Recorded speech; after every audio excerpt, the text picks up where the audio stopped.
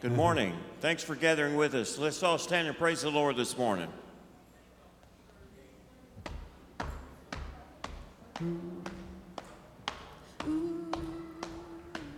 Ready?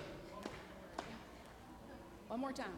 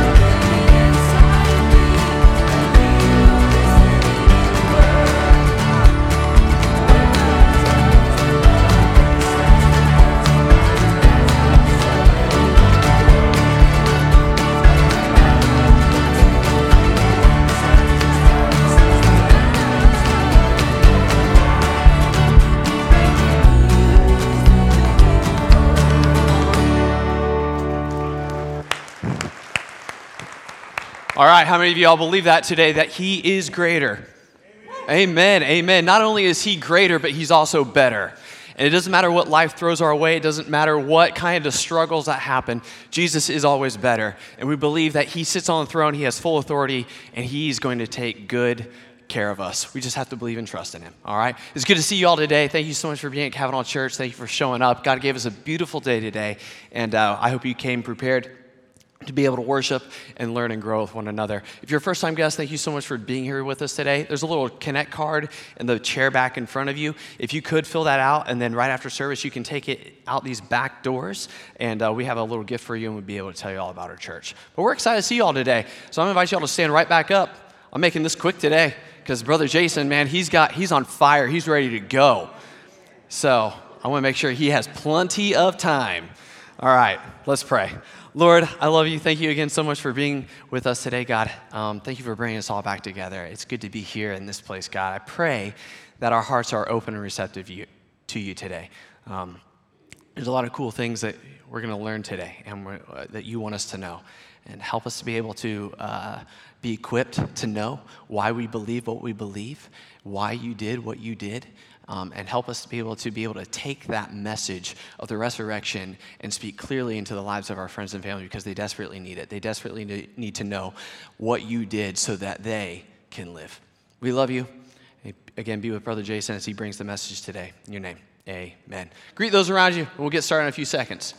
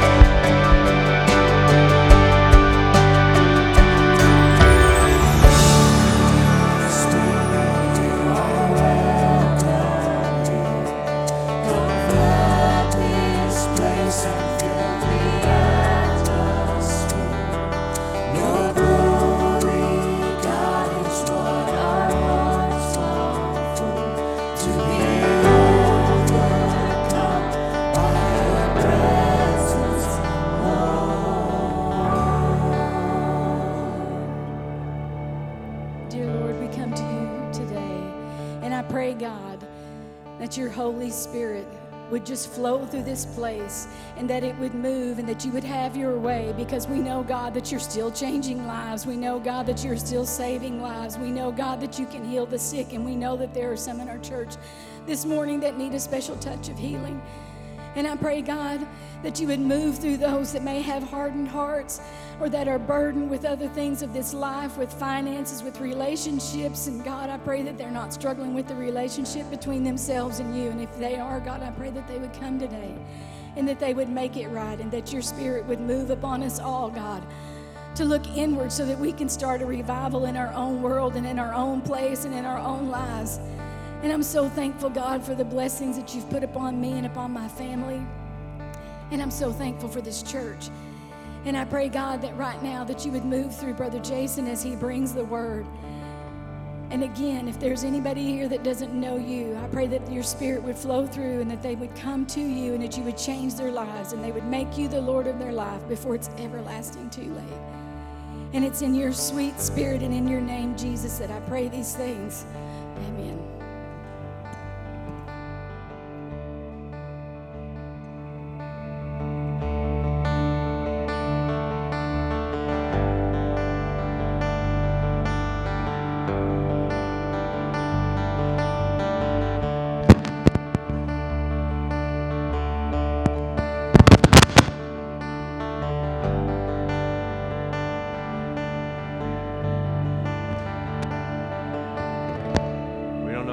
Who's making all the noise here, huh?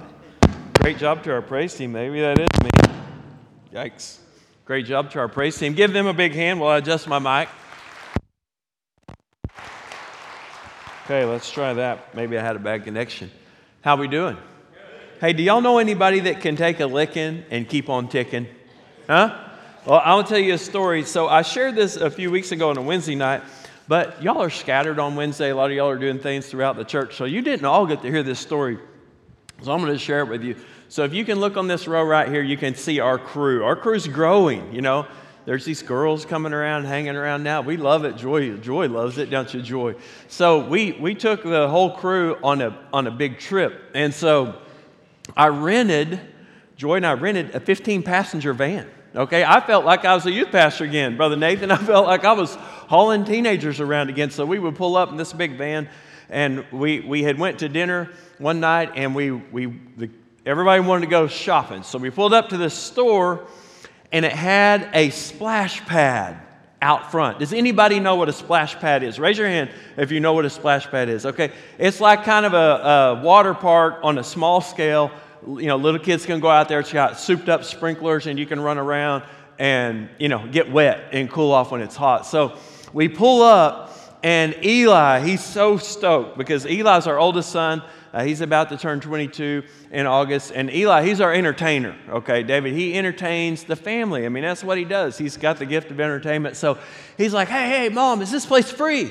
And she's like, yeah, Eli, it's free. So literally, I put the van in park. Everybody jumps out to go into the store. I hadn't even put the van back in drive yet, and Eli's running laps in the splash pad, okay? And it's dark, it's at night. He's running laps in the splash pad, and all of a sudden, I look over and I see Paige and Matthew like dying laughing and kind of running backwards. I'm like, uh-oh, Eli went down. So I look up, and I see Eli, and he's soaking wet, and he's kind of coming out of the splash pad, you know, and he's trying to shake it off. But all of a sudden, Eli goes down. And Eli doesn't go down. You don't see Eli go down. So he goes to the ground, and Joy and Kylie hear him say, I'm not okay. So, all right, so this is where the video picks up. I don't know if you can hear the volume. Maybe you can hear the family's comments, but check it out. Eli almost died on the splash pad. Eli, do you want to go to the bathroom real quick before we go to urgent care? Okay, so you see those 4 pipes right there? All right, these 4 pipes, you can run through them. You see the water coming through them. Well, the first pipe, it's like this tall, okay? But the next pipe is like this tall. And the next pipe's like this, and the next one's like this. But in the dark, in the shadows, you can't tell that. So Eli, man, he's running full speed. He's going to go through the arches. He's going to get soaked. He ducks the first one. He ducks the second one. He clears the third one. Wham on the fourth one. Boom, Eli's down. Head's busted open. So you can't really hear the comments, but you hear Jude going, dude, how do you die on a splash pad? You know? And then you see Isaac and Macy, and they're just kind of looking, and Isaac's got this look like, Isaac, I've seen that look from you before, looking at Eli when y'all were kids growing up, like, dude, how'd you do that, man? You know? And then Kyla's like, it's pretty bad, Eli. He's like, I'm fine. I'm invincible. All right? That's Eli's quote. I'm invincible. Well, Kyla looked at the big old gash on his head. She's like, nope, you're going to get stitches. You're going to the ER. So that's the great thing about now, Joy, we got Kyla, so she can tell Eli, you're going to ER. So he goes, he gets staples, and man, I mean, this dude, he's hurt. I mean, he's probably got a slight concussion. He's got this huge knot in his shoulder. He raised his shoulder up, big old swollen place. You know, so the next day, man, Eli's kind of chilling. But as we're on the way to ER, he's like, I'm going to work out, and I'm swimming in the ocean. It's not stopping me. Wasn't going to hold you back, was it, Eli? So he gets to the doctor, and he's like, yeah, you're okay, man. You can do whatever you want, no restrictions. So 2 days later, Eli's back in the water and back in the gym. He's repping out 255 pounds like it was nothing. I'm like, I can't do that one time. How's he doing that? Nothing. Eli, you took a licking and kept on ticking. All right, you know who else can do that? You know who else can take a licking and keep on ticking? Our Lord and Savior, Jesus Christ. Today we're going to be talking about the resurrection. You can't keep Jesus down. I'm going to continue a series I started a couple weeks ago, shared with you guys on a Sunday morning, and it's from a book by Dr. Jeremiah Johnston entitled Body of Proof. Now, don't confuse Dr. Jeremiah Johnston with this guy on the screen. Woo! Who knows who that is? That's Jeremiah Johnson, all right? Greatest mountain man movie of all time. But they're different people, just in case you're wondering, different people. Dr. Jeremiah Johnston, he writes a book, Body of Proof, 7 reasons to believe in the resurrection. A few weeks ago, I shared with you the first 3 reasons. I'll review, I'm not going to review them, but I'll share what those reasons were. Number 1, society is transformed everywhere Christianity is embraced. Number 2, Jesus called it. Hashtag on the third day. He called this resurrection. Number 3, Jesus demonstrated resurrection power. He could raise the dead. Today, I'm going to be sharing with you reasons 4 through 6 to believe in the resurrection. Reason number 4, there's no motivation for the disciples to invent a resurrection story. No motivation to invent Jesus' resurrection. Let's read Matthew 16, 21 through 23, which will give us some insight on this.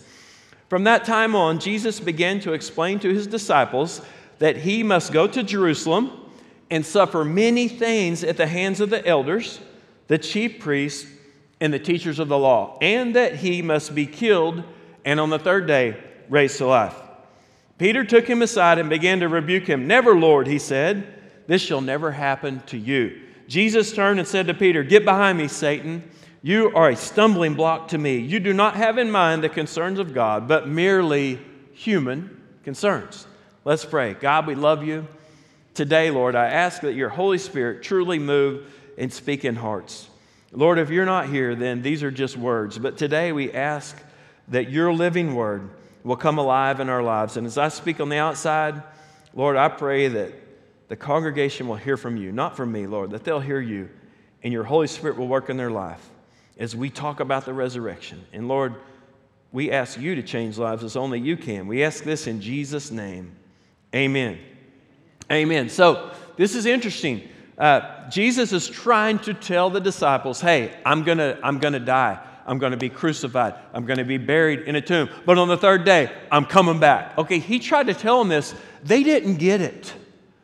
The Jews didn't understand this about Jesus. Their minds were covered concerning this. Now for us, we have the advantage to know how the story goes and how it unfolds. So we're like, well, how could they miss it? Well, guys, they didn't grasp it. They were looking for a Messiah to be their leader, not to die. So they didn't understand this. So Peter, who's the spokesman for the group, he's the representative for the disciples. So he immediately begins to tell Jesus, no, Lord, this isn't going to happen to you. You're not going to die. You're going to live forever. You're going to establish your earthly kingdom. You're going to overthrow the Romans. You're going to get these false religious leaders out of here. You're going to make things right. And so he was trying to get Jesus back on the right track in his mind. But what does Jesus do? He's harsh. He's brutal with him. He says, "Get behind me, Satan." Whoa! Jesus just called one of his followers Satan.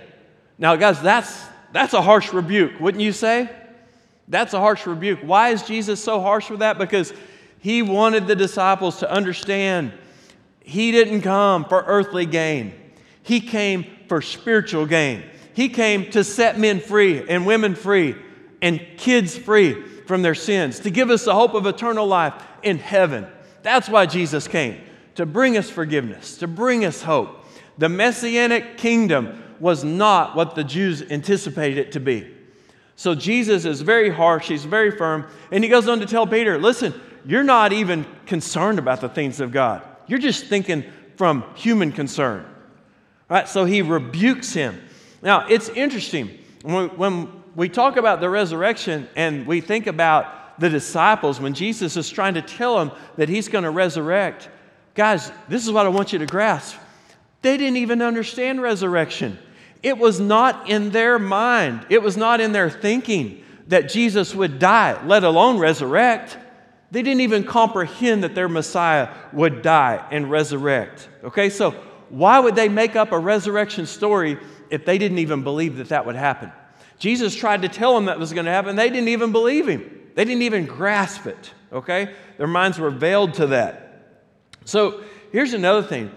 Why would the disciples need to make up a story about Jesus resurrecting when they had a religion? The Jewish religion, they believed that if you followed the law, you had faith in God, that your spirit would go to be with the Lord when you died. So they could have found peace in knowing that Jesus' spirit had went to the Father.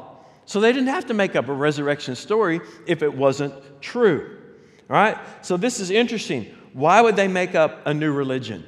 Why would they rock the boat? Why would they turn things upside down? If they already had a religion, which they did, why would they have to make something new out of it if it wasn't real?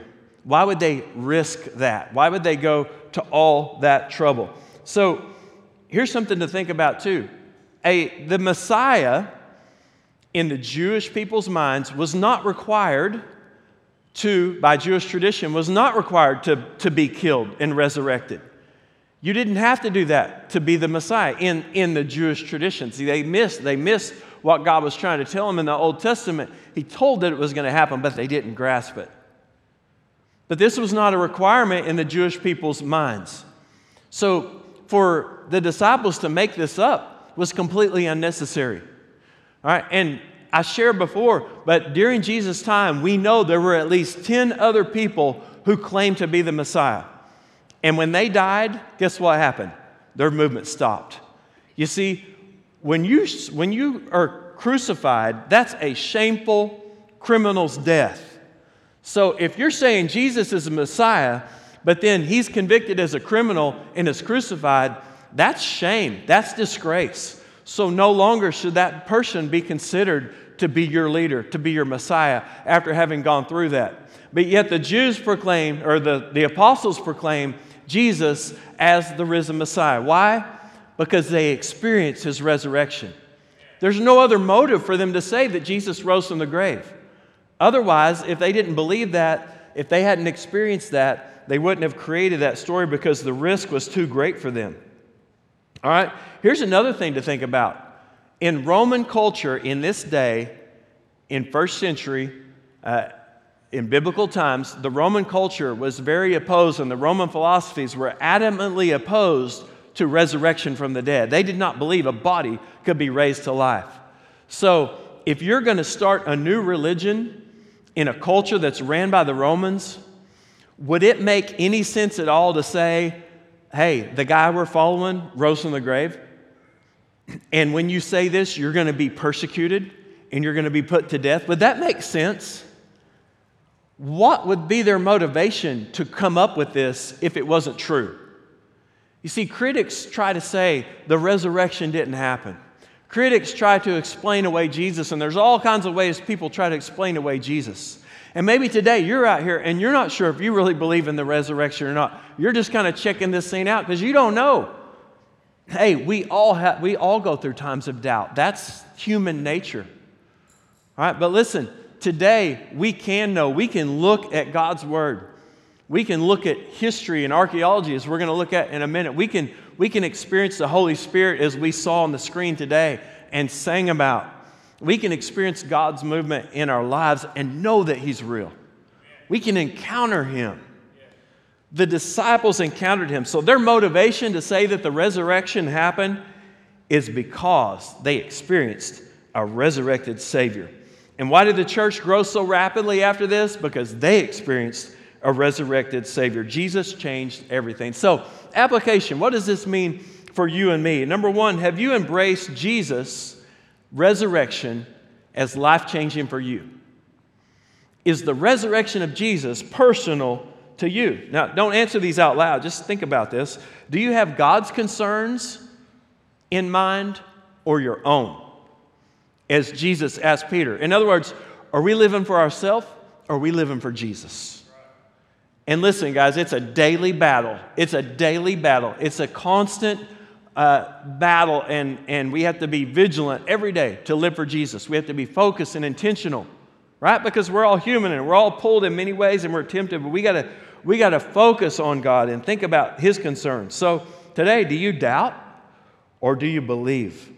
Well, we've got to deal with the resurrection. We can't just ignore it. So today, what is your motivation to believe in a resurrected Jesus? All right, so maybe you're out here today saying, I already believe this, so, I don't need this sermon. Well, guess what? If you believe it, I'm thankful. If you receive Jesus as your Lord and Savior, amen. Praise the Lord, because now your sins are forgiven. You have eternal life in heaven. But guess what? You're going to encounter people each and every day who don't know Jesus as Savior. You're going to encounter people who don't believe in the resurrection. So we need to be equipped, as Brother Nathan prayed in his prayer this morning after his welcome, we need to be equipped to share the resurrection, to give reason to believe in Jesus. This isn't just made up. This is real. And we have to receive Jesus. If we're going to get eternal life in heaven and forgiveness of sins, guys, we have to believe that Jesus came and died for our sins. Every one of us, man, we're sinful. We've messed up. And sin's not going to get into heaven because heaven's a perfect place. So we have to have someone to take care of our sin because we can't do it on our own. We'll not be forgiven of our sins by our own good works. Only by God's grace. Only by Jesus' blood covering our sins. So the disciples had no motive to make up a resurrection story unless it was real. Because it was going to cost them their very lives. So they believed it. Reason number 5 from the book Body of Proof is archaeology and history.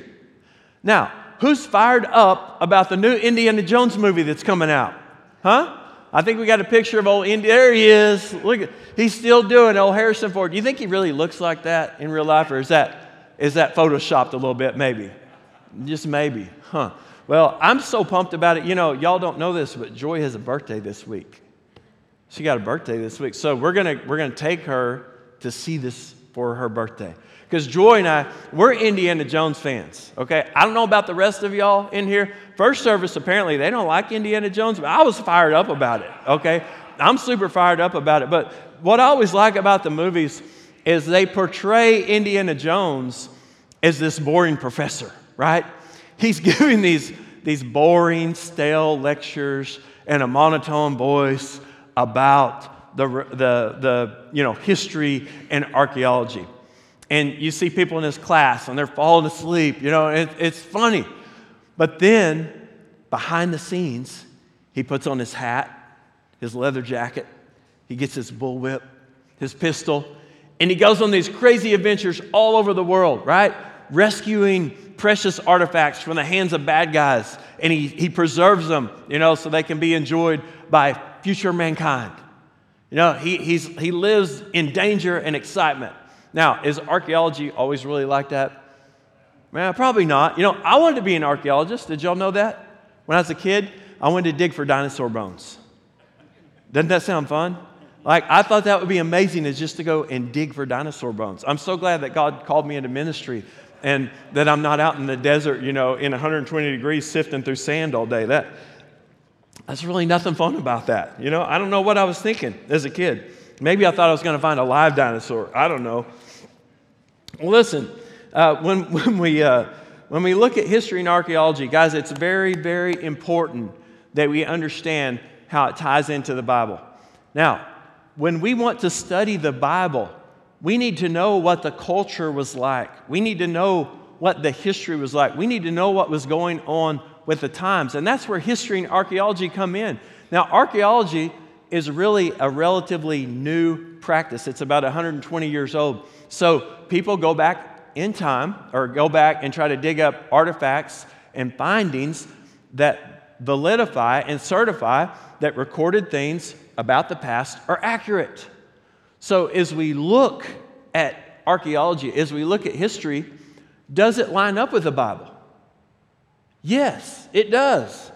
That's the greatest thing. Did you know that no other religions other than Judaism and Christianity match up with history?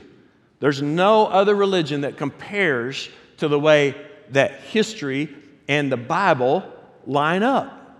They work together because the Bible is talking about real people, real places, real events, and it's backed up in history, it's backed up in archaeology. Now, there's some man-made false religions out there that talk about people and times and places that there's no record of. But the Bible is not like that. Guys, the Bible is accurate. It depicts real places, real things, and it's backed up. Another thing that we can take great confidence in are the amount of ancient copies of Scripture that we have. And I've shared this before, but it's worth saying again because it's so important. If you are a historian, the way that you validate if a document is accurate are how many ancient copies of that document do you have. Did you know there's no other literature in the world that has more ancient manuscripts than the Bible? Hands down. If you would put it in a stack, it would be 20 times taller than any other stack of ancient documents. So that means God's Word has been preserved over time. And there were people who, they were scribes, and their job was to simply copy Scripture over and over and over. And they were meticulous to make sure that it was preserved because, in the first century, they didn't have a printer. They didn't have a cell phone. They didn't have a copy machine, so they had to do it by hand. Wouldn't that be tedious? That'd be like digging for, bones in the sand. It's a tedious job, but somebody had to do it, and I'm glad they did because it's been preserved. It's been handed down. Remember hearing about the Dead Sea Scrolls, where these shepherds found ancient copies of God's Word that date back to the 3rd century. We actually have manuscripts of God's Word, copies of God's Word that go back to the 2nd century. That's amazing, guys. That's amazing. So you can be proud about that. Our Bible, it's inspired by God. God gave the Word to holy people, and they recorded it, they copied it as God gave it to them, and it's been preserved and passed down to us. So we can be thankful that God's Word is the truth. It's authentic. Authentic means that it has genuine similarity with other sources that depict the day and the times in which people live. So when we look at God's Word, when we look at history, God's Word matches up. It goes together. In other words, the things the Bible talks about are spot on with other historical documents about what it was like in Jesus' day. And when we say other historical documents, we're not just talking about people who believed in Jesus. We're talking about historians of the day who were very reputable. They were valid historians, but they weren't believers in Jesus. Some of the historians weren't even Jewish. But yet what they record lines up with what the Bible shares. I love that. So when we talk about archaeology, when we talk about history in light of the resurrection, we're going to look at 2 proclamations of the New Testament, 2 proclamations of God's Word. And that is, number 1, that there was a resurrection appearance of Jesus. And in fact, there were many. And then number 2, we're going to look at the empty tomb. How does this line up with archaeology and history? Well, let's look at Mark 15, 42 through 47. We're going to look at the tomb. Okay, this is important. It was preparation day. That is the day before the Sabbath. So as evening approached, Joseph of Arimathea, a prominent member of the council, who was himself waiting for the kingdom of God, went boldly to Pilate and asked for Jesus' body. Now Pilate was surprised to hear that he was already dead. Summoning the centurion, he asked him if Jesus had already died. And when he learned from the centurion that it was so, he gave the body to Joseph. So Joseph brought some linen cloth, took down the body, wrapped it in the linen, and placed it in a tomb cut out of the rock. Then he rolled a stone against the entrance of the tomb. And Mary Magdalene and Mary, the mother of Joseph, saw where he was laid. Now listen, there's all kinds of theories out there that try to explain away the resurrection of Jesus. And one of the theories is, well, he wasn't really buried in a tomb. The reason that there was no body, the reason that they couldn't find a dead body of Jesus after the resurrection is because he was just thrown in a ditch and dogs carried his body away. They tried to explain away the resurrection really never happened. They tried to explain why there's an empty tomb. Well, he wasn't really buried in a tomb. That's what some critics would say. Well, how does that line up with the history of biblical times? Well, not only history, but I'm going to tell you what the law was in biblical times. The law said this: if the Sanhedrin, who was the Jewish council, if they condemned a person to death, they were responsible and obligated to bury that body. It was their duty. So we see in Scripture that the Sanhedrin, the Jewish council, they condemned Jesus to death. They weren't allowed to actually kill him, so they had to present him to the Romans, and the Romans signed off on it. The Romans carried out the execution. But then it came back on the Jewish council to take care of the body. Also, we note that he was killed on Friday. So the body, by law, would not be allowed to hang on the cross during the Sabbath or Shabbat.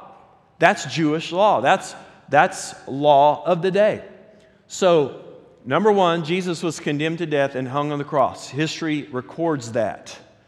The law said this body had to be buried by the Jewish council, by the Sanhedrin. So the scripture I just read to you corroborates, can't say that word, with history in that they followed the law. Who was Joseph of Arimathea? He was a member of the Sanhedrin council. So he was responsible. He was one of the members responsible to take care of burying Jesus' body. Now, he did go out on a limb. He went a little extra for Jesus because he was a believer in Jesus. Even though he was part of the Sanhedrin, he and Nicodemus, they were part of the Jewish council, but they had become believers in Jesus, and it was kind of in secret. But now that Jesus is dead, they're becoming a little bolder. So he goes out on a limb and he asks Pilate for Jesus' body. And what he did is he buried him in his own tomb. You see, a criminal who was crucified, condemned to death, they had to be buried in a criminal's tomb. And it was considered a wretched place. There was no honor given to a crucified victim. There was no funeral. So you think about this, guys. For our Jesus, our Messiah, who lived this amazing life, he ministered to so many people. He healed the sick. He raised the dead. He performed miracles. He embraced all of mankind. He poured love out on mankind. And yet, when he died, it was a criminal death. And I never caught this until I was doing this study. Jesus' followers, his mother, his disciples, all of his followers, they didn't get to have a funeral for Jesus. There was no outward grieving even allowed by law, because when a crucified victim was taken down, there could be no visual mourning over this victim because it was a dishonorable death. It was a wretched death. So Jesus' followers weren't even permitted to properly mourn and grieve or to have a memorial service and remember the great things about Jesus in public. They were not allowed to do that. This was shameful. Jesus died on Friday. He was taken down from the cross and he was put in a tomb. It was just like that, cut and dry. No grieving allowed. That's tragic. Jesus deserved better than that. He's our Savior. He gave everything for us. So here's old Joseph, and he sticks his neck out and he says, look, Pilate, I know that he needs to go to the tomb for criminals, the wretched place. But look, I've got a new tomb. This is mine. Can we bury him here? It's not an honorable death. It's not an honorable burial. because it's a new tomb, so there's no honorable people buried here, so this is a neutral spot. So Pilate agrees to allow him to bury Jesus in a neutral spot. Okay, so it was a step up from the wretched place, but it still wasn't an honorable burial. Are you with me? And that's law. That falls right in line with the law and custom and culture of the day. So listen to Matthew 27, 57 through 60. This gives a little more insight from Matthew's perspective about Jesus' burial in the tomb. As evening approached, Joseph, a rich man from Arimathea, who had become a follower of Jesus, went to Pilate and asked him for Jesus' body. And Pilate issued an order to release it to him. Joseph took the body, wrapped it in a long sheet of clean linen cloth. He placed it in his own new tomb, which had been carved out of the rock. And then he rolled a great stone across the entrance and left. That was it. He put him in the tomb. They rolled the stone across the entrance, and they left because it was Friday night and Shabbat was coming, and there could be no mourning or funeral during that time. Now, this is really interesting. Jewish and Christian archaeologists alike, the study of archaeology, agree and confirm that Jesus' body was in fact buried in a tomb. This is recorded as factual. And for the family, keeping track of earthly remains was one of the most important jobs that they had. So if you were a Jewish family and you lost a loved one, you were going to be very careful to make sure that the remains of that loved one were placed in your family tomb. But as I said, we got a problem because Jesus couldn't be placed in the family tomb. He couldn't have an honorable burial.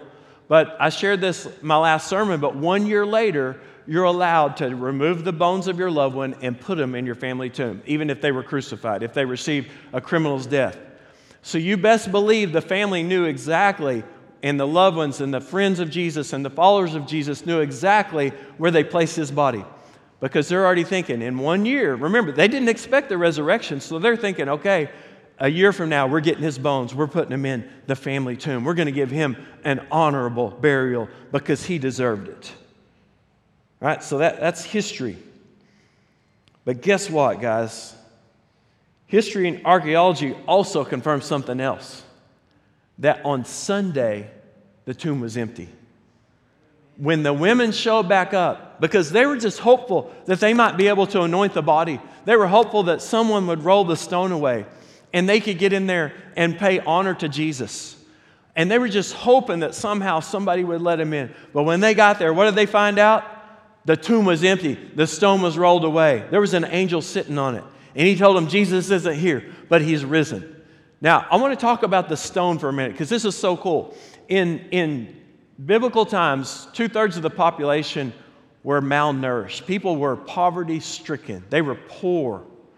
And so most tombs were just cut out of a rock, and it was just a little bitty small opening that you could just kind of crawl in to get your loved one into the tomb.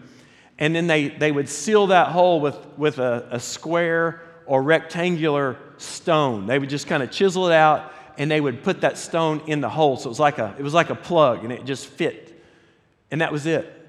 But if you were wealthy, and only wealthy people got to have a tomb that was bigger, that you could literally walk into, and they would be sealed by a round stone. And that round stone would often have a track so that you could roll the stone over the opening, but then with the help of other people, you could roll the stone back to go and mourn for that loved one. Because in Jewish culture, they would actually go into a tomb and they would sit with the corpse. So that's why it was important to anoint the body with spices so the body wouldn't stink, because it was custom to mourn with the corpse for 1 week. And did you know that archaeologists have found that as they've explored some of these tombs, that they notice there's places carved out in the tomb floor that's deeper than the rest of the floor? And that's because in Jewish day, when they would stay in the tomb, they would stand, because Jews often stood and they would lift their hands to heaven and they would pray and they would worship the Lord in that tomb. So the floor was actually carved out so they could stand upright. But if you were wealthy, you could afford a tomb with a big stone that you could literally walk into. So what did the word tell us about Joseph that I just read? He was very wealthy. And what kind of tomb did he have that was made for him? A tomb that had a round stone that you could walk into.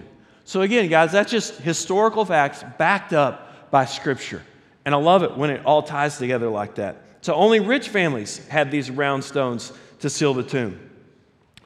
So the tomb was empty. History and archaeology, they validate it.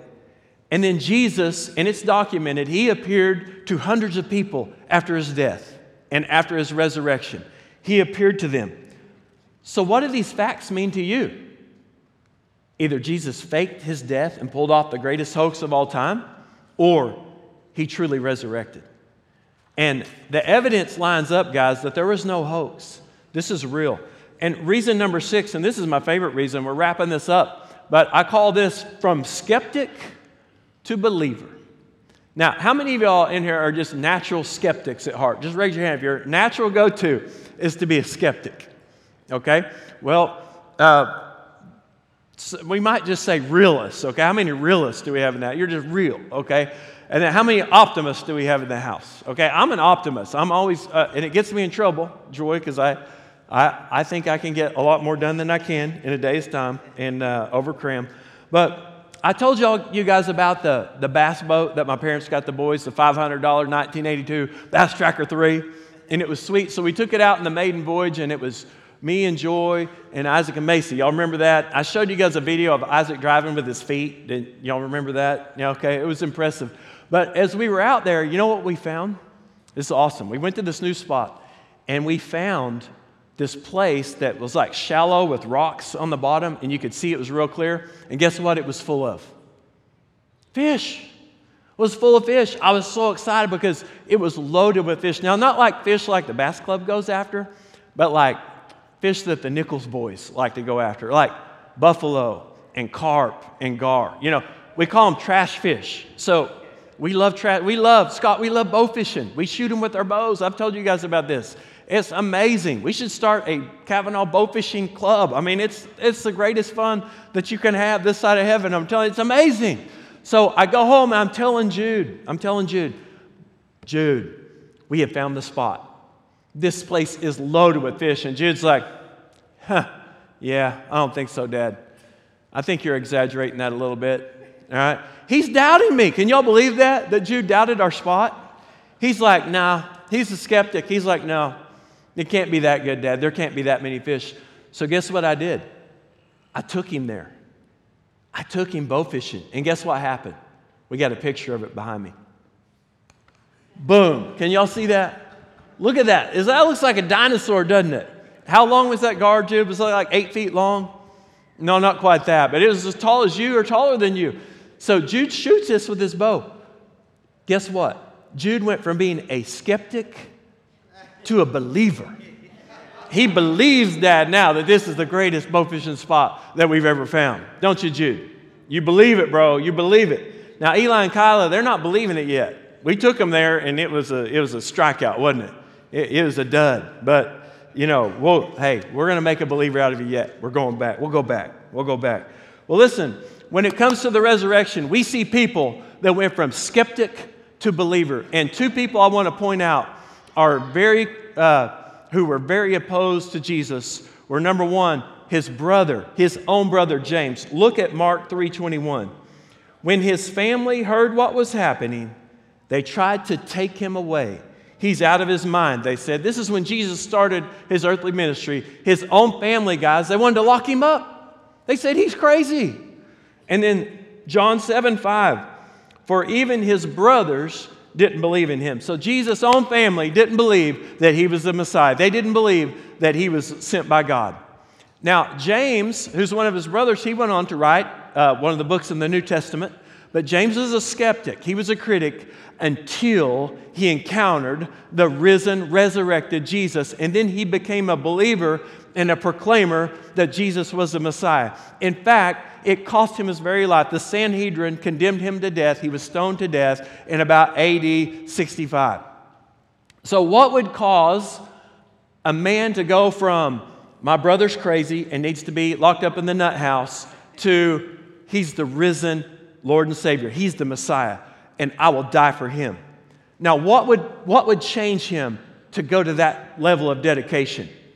Was it real or fake? What was in it for him? Guys, he encountered a risen Lord. Now, let's talk about good old Saul of Tarsus. Saul, as you know, he persecuted Christians. He was a devout Pharisee. And when he heard about the Christian movement, when he heard about Jesus, Saul immediately, he got his guard up. You know why? Because Christianity is for all of mankind, Jew and Gentile, right? But Saul saw the Gentiles as unclean, and he felt that was a threat to the Jewish nation. So all of a sudden, here's this movement that started that's embracing non-Jews and saying they get to go to heaven too. So Saul's like, we're going to receive God's punishment. So he was adamant to stop the Christian movement. That's why he was so intense in persecuting the Christians. Saul didn't know Jesus while he walked on this earth, but guess what? Saul met the risen and resurrected Jesus, because on his way to kill Christians, you know the story. He was blinded by the light. Jesus spoke to him. He encountered Jesus, and Jesus changed his life. And then you know what Paul went from saying? He went from saying Gentiles can't be part of God's people to saying this: there's neither Jew nor Greek. Salvation is available to all. What would cause him to be that extreme, to make such a 180? Because he encountered a real, risen, resurrected Savior. He went from skeptic to believer. Listen to the creed that he gave us. This is called the Kerygma. Now remember, in biblical days, they didn't have a Bible like we have that we can carry around or have on our phones. They had to come up with creeds and sayings until the Scripture was recorded and written down. And so Paul, he came up with a creed. Now, Nero, he was one of the most wicked and evil emperors of the Roman Empire in biblical times. He came to power in AD 54. All right, so Paul gave this creed to the Christians about the time Nero was in power, because he knew they needed this encouragement, because Christians were going to be persecuted and killed by Nero. And in fact, guess what? Peter and Paul were put to death under this man's reign. He had them executed for their faith in AD 65. But before his death, and when this evil emperor was ruling, Paul gave this creed to the early church. Listen to this in 1 Corinthians 15, 3 through 5. I passed on to you what was most important and what had also been passed on to me. Christ died for our sins, just as the Scripture said. He was buried, and he was raised from the dead on the third day, just as the Scripture said. He was seen by Peter and then by the 12. Now, Third Day has an awesome song called Creed. Ron, my favorite that you guys sing, brother. And guess what? It's the Apostles' Creed. It's talking about the resurrection of Jesus. The entire message of the church centered around the resurrection of Jesus and the hope of eternal life. The power that united the disciples, that caused them to go from a bunch of fraidy cats hiding out to being bold proclaimers of God's word and dying for their faith, is because they had encountered a risen Lord and Savior. Jesus turned the world upside down. So what does this mean to us, guys? In order to receive eternal life in heaven, we must believe that Jesus died for our sins and rose again. We must ask Jesus to forgive us of our sins. We're not perfect, and we can't get our own sins forgiven by our own good works, so we've got to ask Jesus for help, and He will cleanse us of our sins. And when we commit our life to Him, He indwells in us with His Holy Spirit. Jesus can change lives. Has Jesus changed your life? Have you went from skeptic to believer? Well, did you know that in more than 24 times in the New Testament, we're given the promise of eternal life when we place our faith and trust in Jesus Christ? Why is that promise true? Because Jesus rose from the grave. He conquered the grave. We can see the evidence for it. So today, my question for you is, are you motivated to believe in Jesus? Are you motivated to have God's concerns for your life, or are you living for yourself? Do you believe the resurrection of Jesus is real, that history and archaeology confirm? Has Jesus changed your life? Guys, you can know Him today. You can encounter Him today. I'm going to ask everybody to stand. No heads bowed, or no eyes open, all heads bowed, nobody looking around. I want you just to focus on God right now. And I'm not trying to manipulate you. This is real. But this is between you and God. And if the Holy Spirit is speaking into your heart today and you say, you know what? I do believe this. I do believe Jesus died and rose for me to give me forgiveness of my sins. But I've never committed my life to Him. I've never asked Jesus to come into my heart and to save me and to forgive me. I've never received the gift of eternal life. Guys, if the Holy Spirit's speaking to you, don't be afraid of Him right now. Come and receive the greatest gift of all, because eternal life in heaven is not automatic. It's free and available for all mankind. But you have to choose to believe and receive what Jesus did for you. So today you can come and admit your sins, believe Jesus died for you and rose again, and you can confess Him as your Lord. When you do that, guys, you're forgiven. You've got the greatest gift of all. So if you need to do that today, man, please come to the altar, and we'll join you, and we'll show you from God's Word how you can know that you have the gift of eternal life. And we're not going to embarrass you, I promise you that. And for believers across the room, I'm asking you to come and pray for boldness. Pray for those who don't know Jesus. Pray that you'll have boldness to share Jesus in the resurrection like never before. God, right now, as we have this invitation, as a song is about to be sang, I pray that you'll just move into our lives, move in our hearts. Speak, Lord, as only you can, because right now is the most important part of this service. As individually, as each of us in this room, that we respond to you, that we deal with you, that we deal with the resurrection. So if there's one person in here today that hasn't received you as a Savior, and right now they know that they need to, I pray that they'll come to the altar and pray and find the greatest gift of all, eternal life in heaven with you, Lord. For believers across the room, may we be burdened to come and pray for those who don't know Jesus as Savior. May we be burdened to come and commit to sharing our faith in the resurrection like never before, Lord. We're just here for a little while, and our job is to make you known to others. Help us to live it out, Lord. We ask this in Jesus' name. Amen. If you need to come and pray, the altars are open.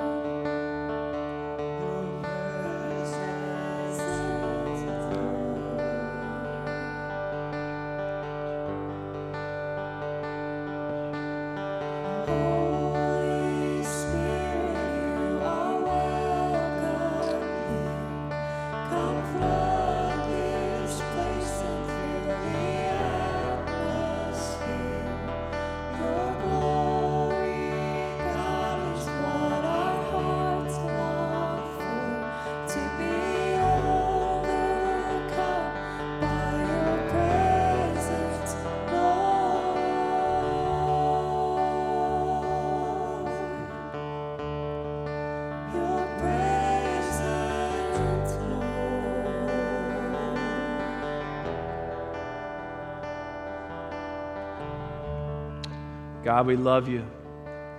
It's so good to be in your house. Lord, we thank you for being a risen Savior.